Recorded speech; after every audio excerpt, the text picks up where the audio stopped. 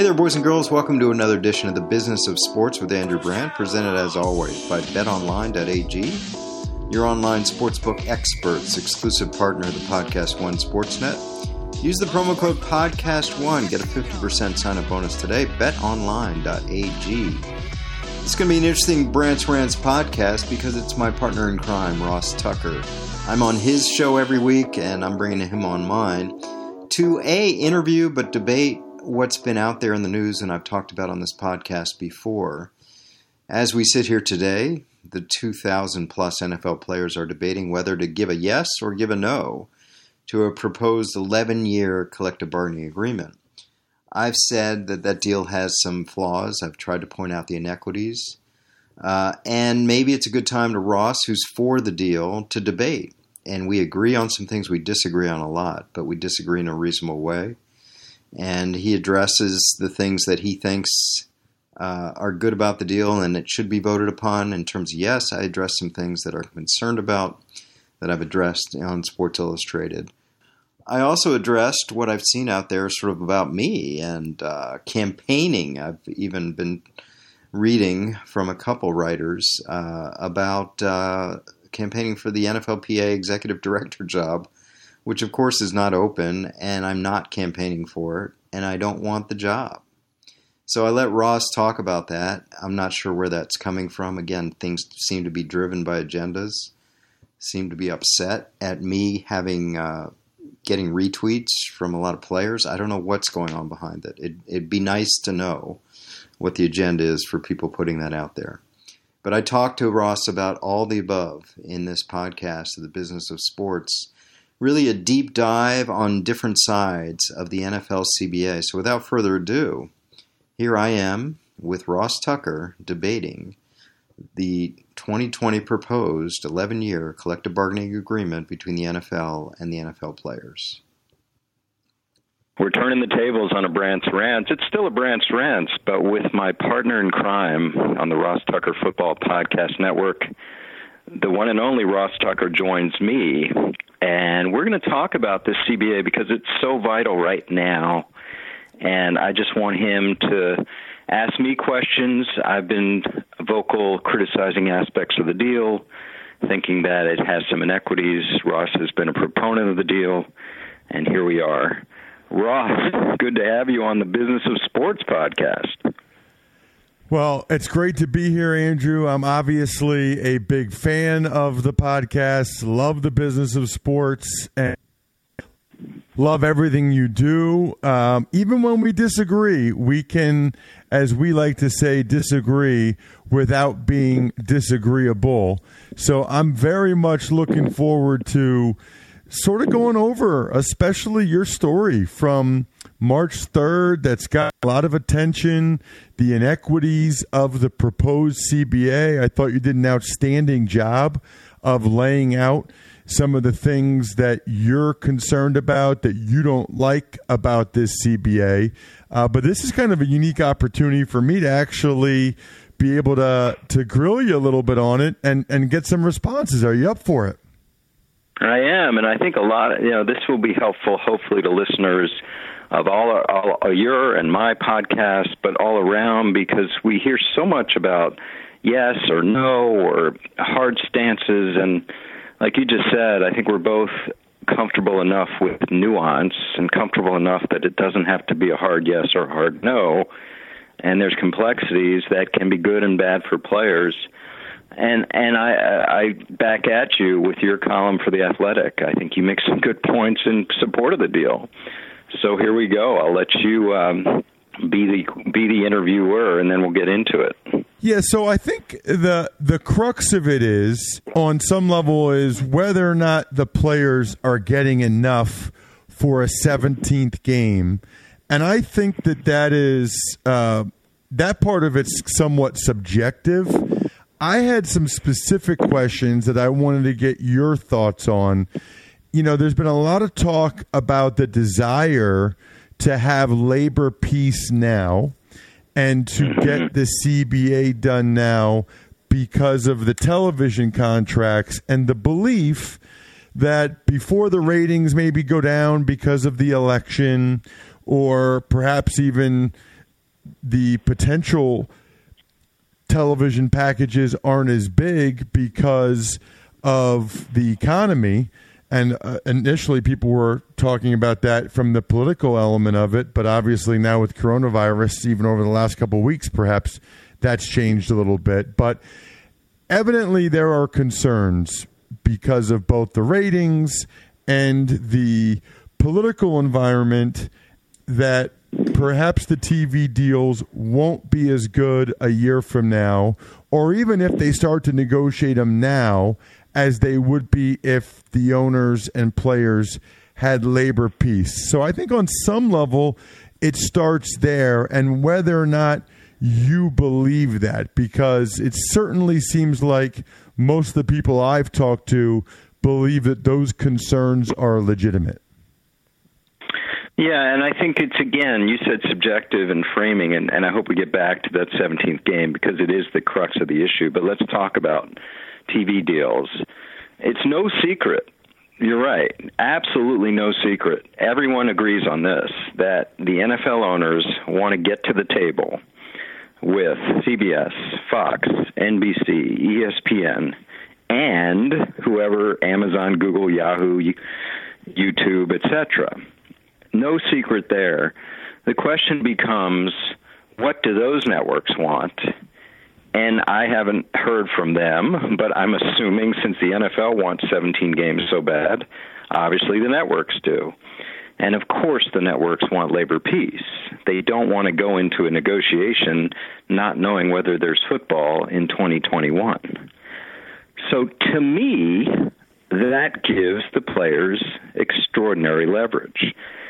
And the way I look at a potential downturn in the economy and the way I look at potential ratings dip in the election year is more, not less, more leverage for the players. Because the owners are scared of negotiating in that environment, so they'd like to get ahead of it. And to get ahead of it, they need the players. Now, you can hear the spin, well, they can just do the deals without that player deal. Okay. They're doing deals for 16 games, and they're doing deals not knowing whether there's football in 2021. Good luck with that. So I just don't understand this fear tactic, and maybe that's too strong a word, this idea that the players better hurry up because they'll do contracts without them, and it'll be less money. In the history of NFL negotiations with media, obviously it never goes down. And to think it won't go up because of an election year where there won't be another one in until 4 years from now, I mean, and whatever we want to talk about the virus and where it's going to look in 2 weeks, 4 weeks, 6 weeks, 6 months, that again is complete conjecture as well. So what I don't understand there, Andrew, is it seems like you agree on some level that there are concerns there and that you believe that it gives the players leverage, but the timing is over now. I mean, the new league year starts on the 18th and the tampering's on the 16th. So they either vote yes and accept this deal, or they vote no and they're not negotiating again or even having a chance to come to a deal until after this season. You agree with that, right? I mean, they're going to play the 2020 season under the terms of the last year of the previous CBA. I do not agree with that. I do not agree with the premise that if the players turn down the deal on March 16th, there will be no negotiations with the players until March of 2021 or whatever, February of 2021. I do not agree with that. I don't understand the feeling that the owners are going to be so upset, they're going to pack their briefcases, they're going to rub the player's nose in it like a dog who pooped on the family carpet and not talk to them for a year. I've been involved in negotiations on both sides. I don't think it works that way. That's my opinion. Okay, so but you do agree that if they vote no to this CBA right now, that the 2020 season will go under the terms of the last year of the previous CBA.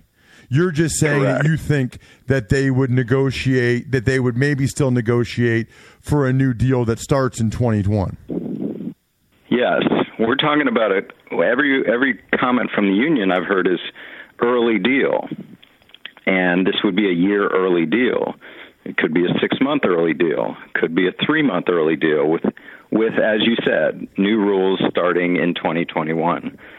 When, again, Ross, there's not going to be much change in 2020 even with a new deal. Yeah, the players are going to get extra minimum salaries. The split's going to be the same. The 16 games is going to be the same. Free agency is going to be the same. I mean, it's not going to be a lot different with or without a deal in 2020. Well, so I just don't see what really I would. Here's what I would say. I don't really see what the deadline would then be for the owners to talk about it with the players again until, January or February of next year, trying to get something done before next year's league year would expire. So I don't really think that there would be negotiations over the next 6-10 months or whatever, because really the next deadline at that point is then not until early March of 2021. So I wouldn't think that they would do a whole lot of negotiating between now and then. And I do think that they would start to do the TV deals. In terms of what it means for this year, it just means mentioned a deadline. What do you see as the deadline now? 3 deadlines. One would be the start of the 2020 league year. The second would be the start of the 2021 league year. And the third would be the start of the 2021 football season. Okay, and why is the Those deadline? Those are 3 possible deadlines. 2019. What year are we in? 2020. Why is that a deadline? Why are we talking about a deadline for this deal now? It's a deadline for this deal now because there are negatives for both sides going into the last year of a CBA, whether it's being able to franchise and transition tag, whether it's not being able to go ahead and get going on the TV deals now before the election, before there's potential economic unrest.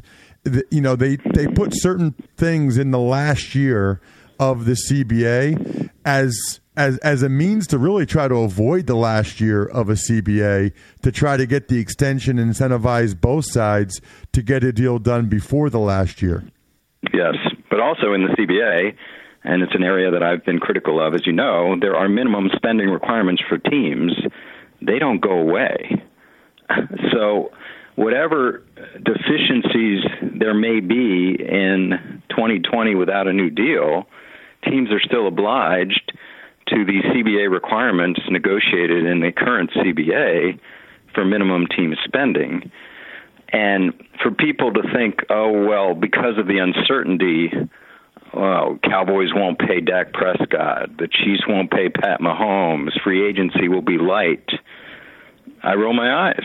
I mean, this is not going to be the huge issue that I guess, again, that part of that fear mentality about not doing a deal. Well, I would say at a minimum, Andrew, you're talking about $5 or $6 million into the cap per team. So for 32 teams, that's conservatively $150 million.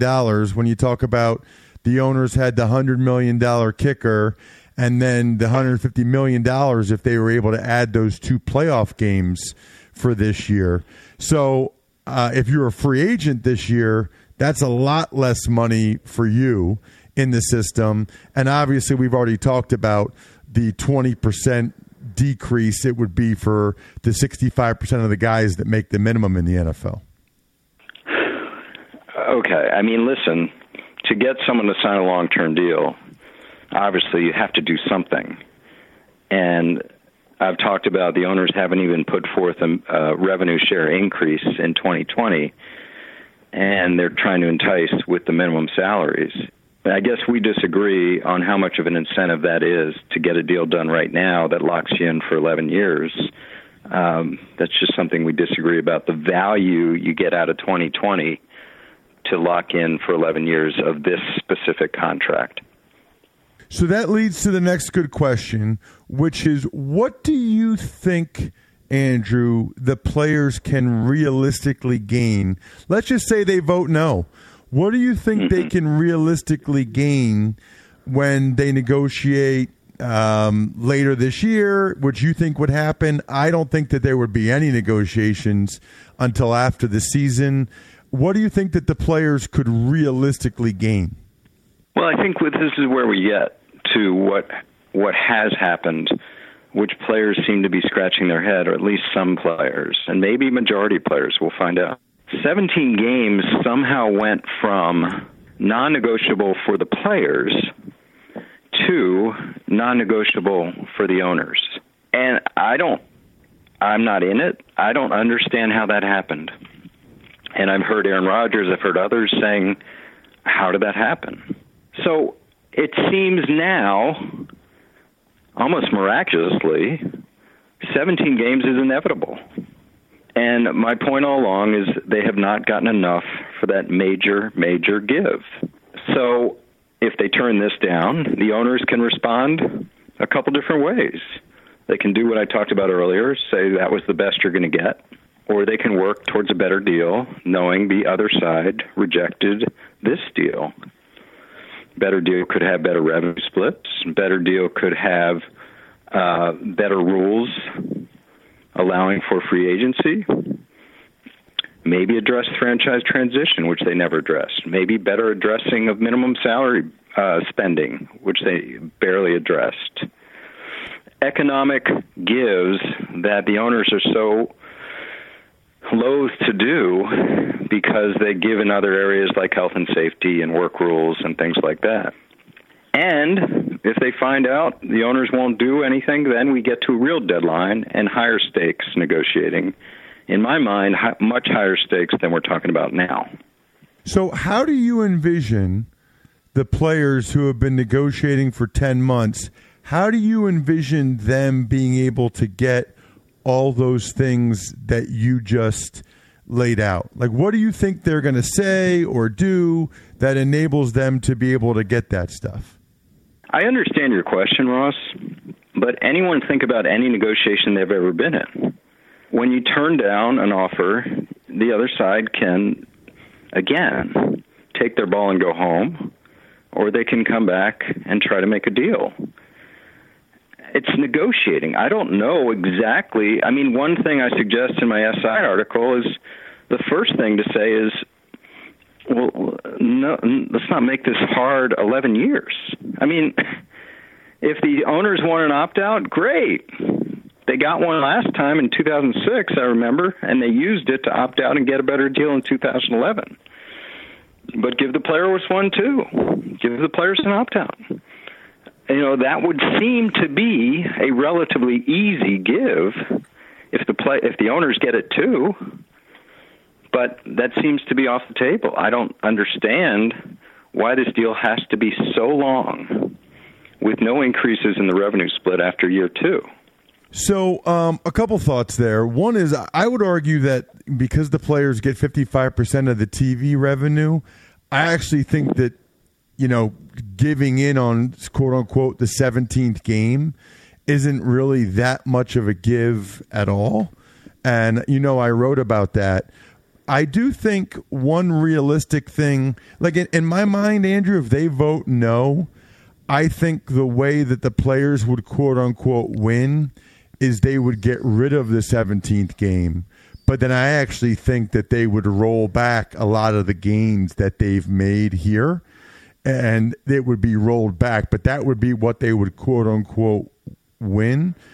Your point about an opt-out is interesting because if the players are going from 47% up to 48.5%, you know, at some point in this deal, then perhaps if they had an opt-out after 5 years and they got a chance to go to the negotiating table again, maybe they could get to 49 or 49.5. What I would ask you, though, is what evidence do we have that that would be the case?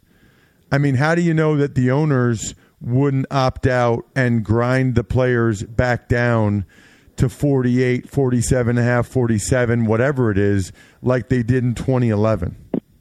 That's a good question. And what you're operating under the premise that the owners control this and have all the leverage. And I hear a lot of that. And I guess the question then becomes, I'm not suggesting you're saying this, Ross, but it's almost like there's a feeling like the players should be happy whatever they're getting, where the people saying these things would never say that about individual player negotiations. If the Cowboys walk away from Dak Prescott, you think they're not coming back? You think Prescott's agent will just say, we'll take whatever you want because we're scared that you won't come back? I mean, there's this feeling about these collective negotiations, which is so different than the feeling people have about individual contract negotiations.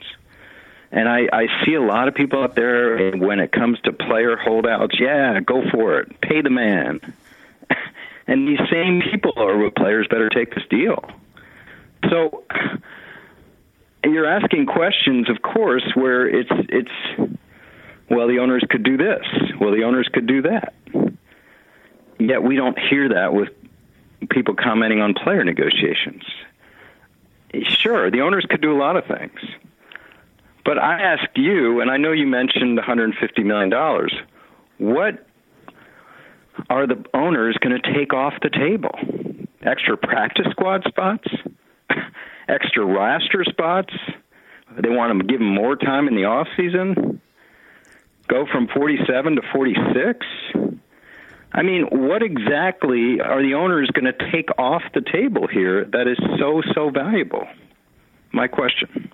Yeah, I mean, I would argue all of those things are pretty valuable. And I saw your tweet the other day at Andrew Brandt about individual player negotiations. And I guess my response to that, Andrew, would be I think that individual players at times have more leverage than the players collectively do, because the players aren't really collectively united and don't have the fortitude that a Zeke Elliott would have a year ago to just sit out until he got his money. I think it's easier for one person to do that, and for that owner, Jerry Jones, say, okay, I'll give him the deal, we need him, or Dak Prescott or whoever. I think, right or wrong, we've seen how it played out or plays out anytime the players sort of try to take it to the to the 24th hour, if you will.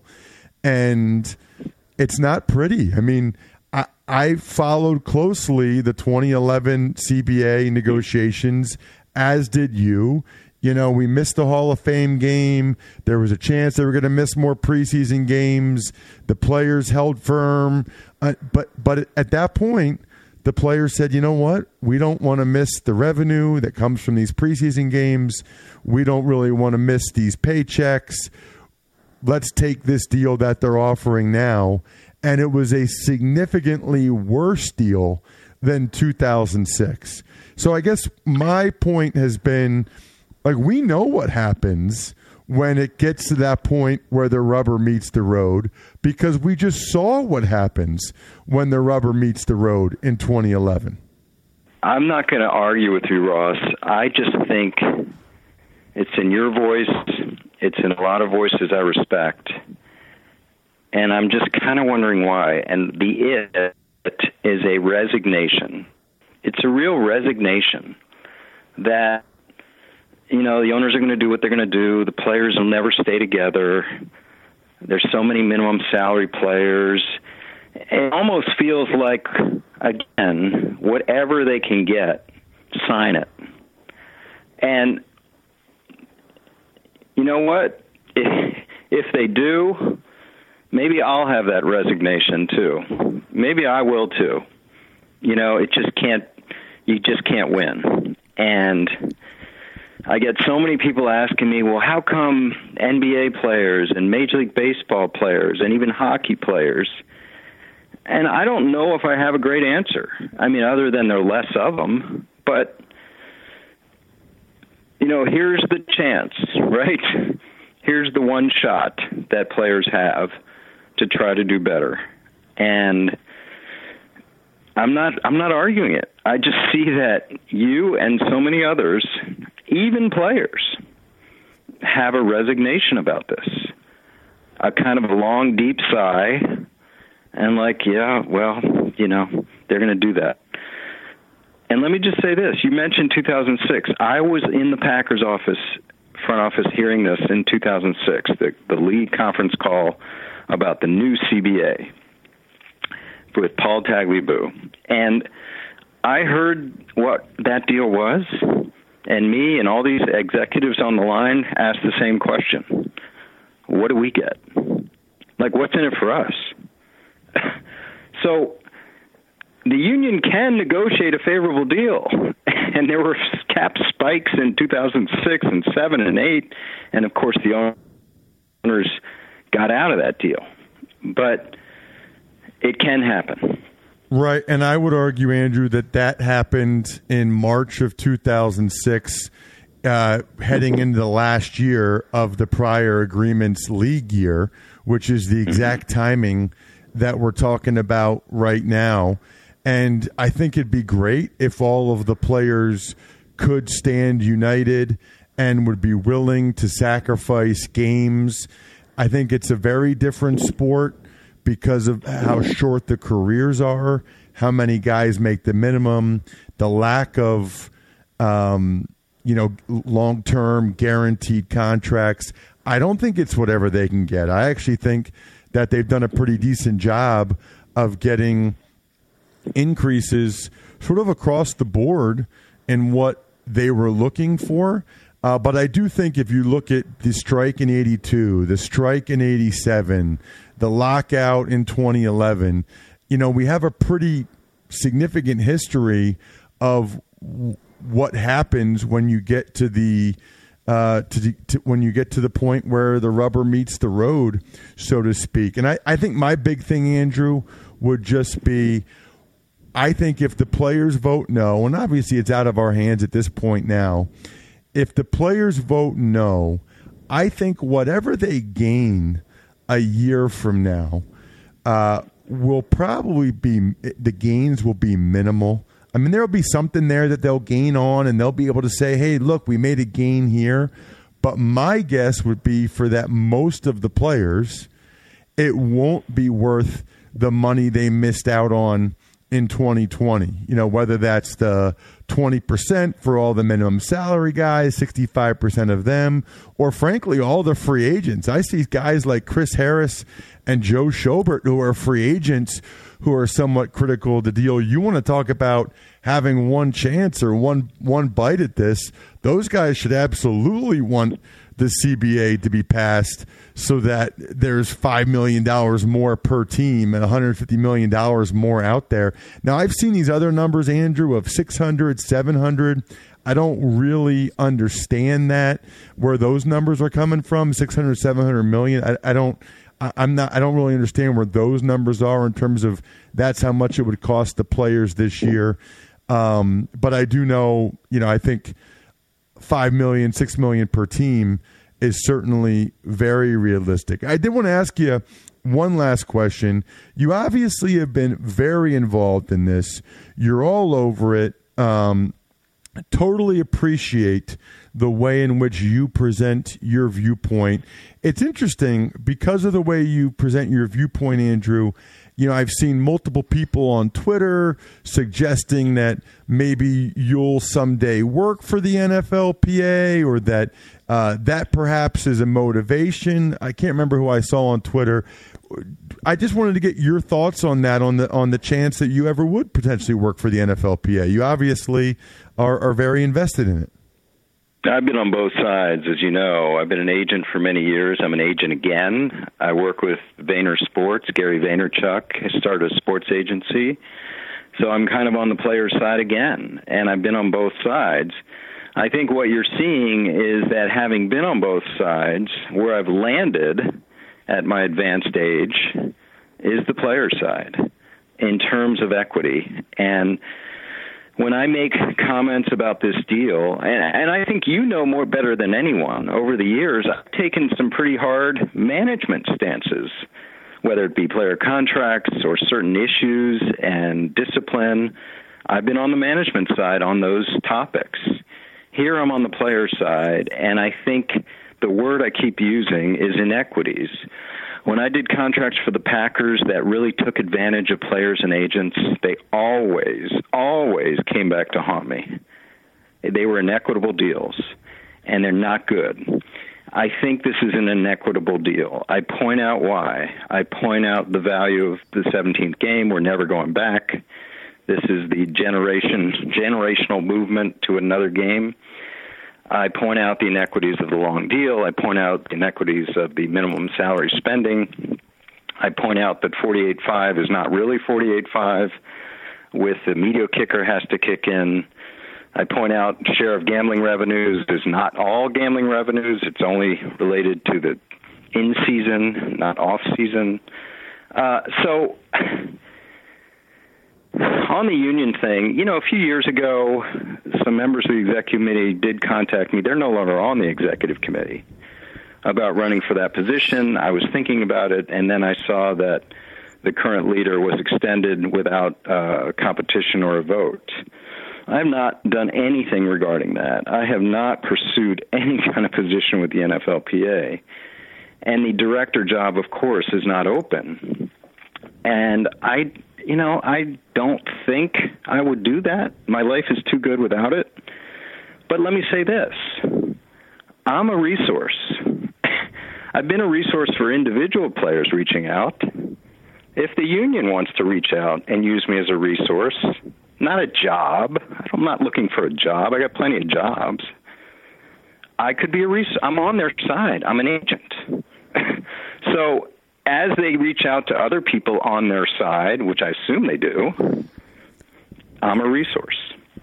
So I'll just put it that way. I'm not searching for a job. I got a lot of jobs, but I'm a resource. Individual players are reaching out, and the collective players can reach out as well. Hey, I really hope you enjoyed that. Ross and I talk every week, as you know, on his podcast. It's always good to bring him on, a different opinion. And it was a nice back and forth, and I hope you appreciated that, to sort of hear all sides of the CBA. And maybe you can give your own yes or no, even though it's not counting. And I know players listen to this as well and hope they're informed. That's the real goal, to inform and educate as much as we can. This podcast, of course, brought to you by Bet Online. It's a big week, a lot to dive into this week.